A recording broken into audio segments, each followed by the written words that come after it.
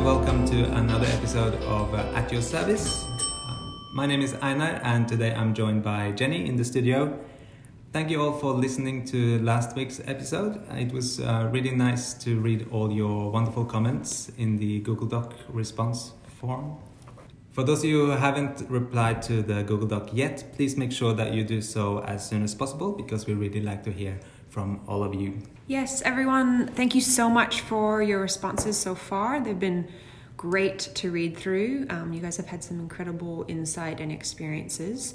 We might even get in touch with you to see if we can share those with the rest of the team later this month.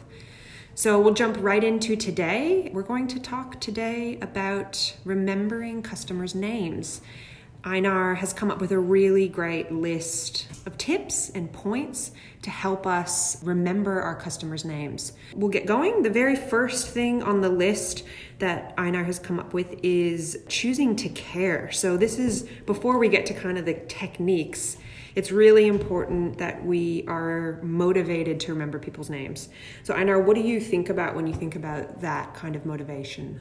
I think showing that you remembered someone's name is a great way of showing that you actually care. The person feels seen and valued. It makes the experience a little bit more special and it kind of stands out from most other transactions that you do throughout the day. Yeah, I totally agree. It's also, you mentioned before, a really awesome social skill that can serve you in all parts of your life. But particularly, it's your first meeting and first engagement with a customer is getting their name.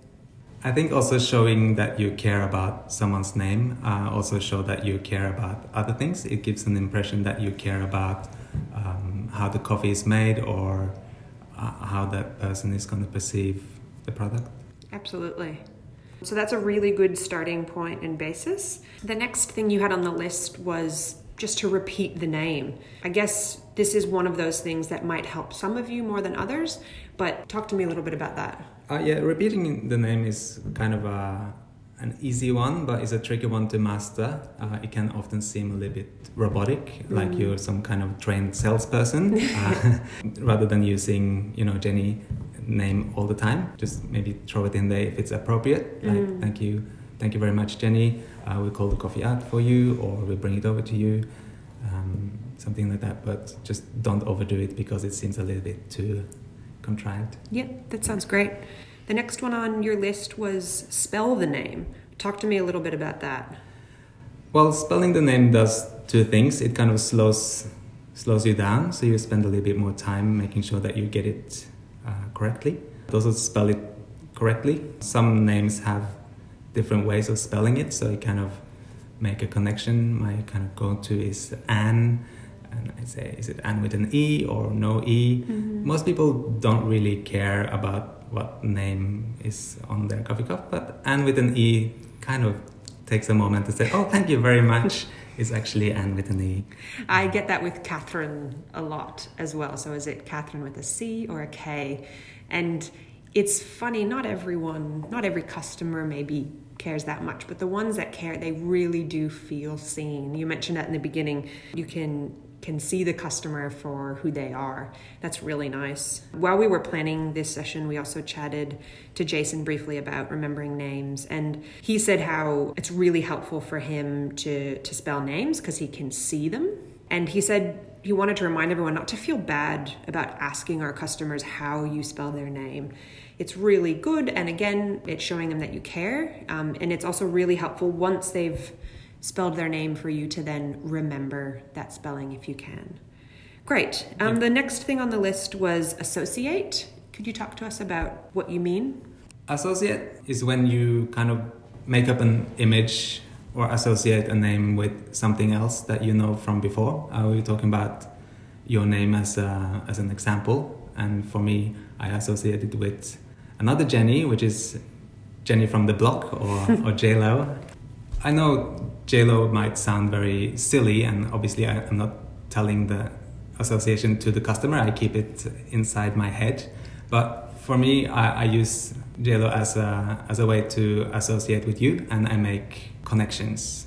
Yeah, so you mentioned connections as another point. It seems like it kind of builds on the idea of association. So with this example of you remembering my name, Jenny, through the example of J-Lo, what's the connection, the specific connection that you use?